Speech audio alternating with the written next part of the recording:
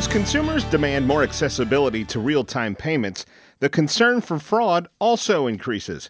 John Dunn, Vice President of Products for IR, joins us. John, does the fraud risk increase with more usage of real-time payments? Yeah, definitely. So today when a payment is received, there's an element of fraud detection that happens as the payment is received and there's a authentication given. But there's only so much fraud detection that you can do in that real-time window. And today fraud detection engines have a lot of logic behind the scenes to process rules in real time, but also to not process those expensive rules potentially when there's a lot of transactions happening.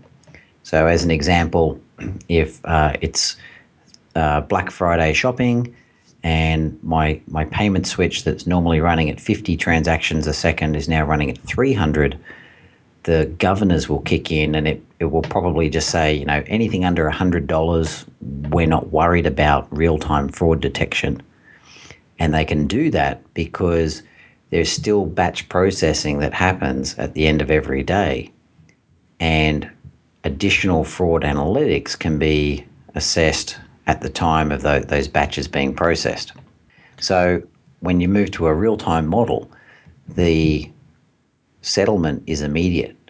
There's typically a 6-second SLA on approving a payment, and whether that's a peer-to-peer transaction or it's somewhere between a consumer and a retailer, in that 6-second window, you have to decide, are we going to allow this or are we not? And you can't have fraud rules that are overly complex to process within that 6-second time to make that decision. So as the usage of this increases, we see more and more real-time payments. As you look worldwide, what are some of the laws, legislation, and regulation you see evolving to address some of these concerns? Yeah, well, definitely there's a move towards the consumer or the card holder, for example, being part of the fraud prevention mechanism. And there's no better example of that than in India, where it's mandatory by law that when you use your credit card, you receive a text message letting you know that your credit card's been received. And I have that set up for myself on a couple of cards I have. And it's nothing more satisfying than for me to be at a store and they swipe my card, and before they've given me a receipt to assign, I've got a text message or a push notification on my phone letting me know that that transaction's gone through. They haven't fat-fingered the keypad. The amount is the amount that I was expecting to pay, and I can sign away. And just the same as there's nothing more frightening when you get one of those text messages when you're asleep in bed or you're sitting at your desk tapping away, and it's letting you know that your card's being used to fill up at a gas station in a country you've never been to.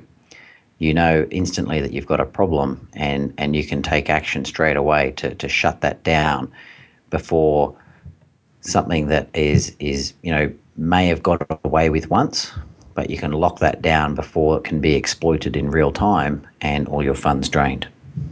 Of course, one of the ways to help mitigate fraud a little bit is uniform technology, agreed upon standards, that sort of thing. Are we there yet when we look at this ecosystem across the world?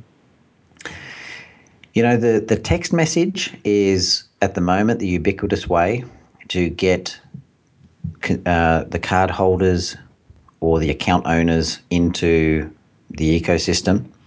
I think we'll see that progressing as the infrastructure within payments environments evolves and more payment hubs are deployed, where the payment hubs can have complex orchestrations involving multiple communication channels. So send a text message, configure a push notification. They're very simple to configure in an orchestration engine, different ways to interact. I think we'll see not so much ubiquitous technology at the consumer end, but certainly standardized technology that will be in the payments world that will be able to connect out via whatever is the most appropriate mechanism for that particular account holder. Sounds like now's the time for innovation in this space.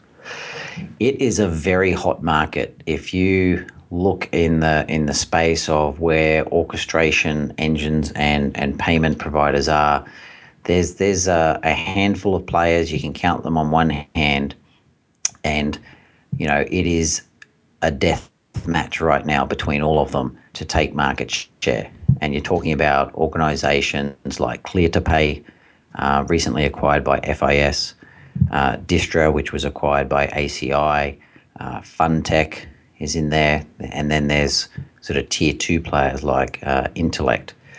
So it's the market opportunity for this is right now, but getting these systems in place does take time. Take control of your payment environment. To learn more, visit ir.com.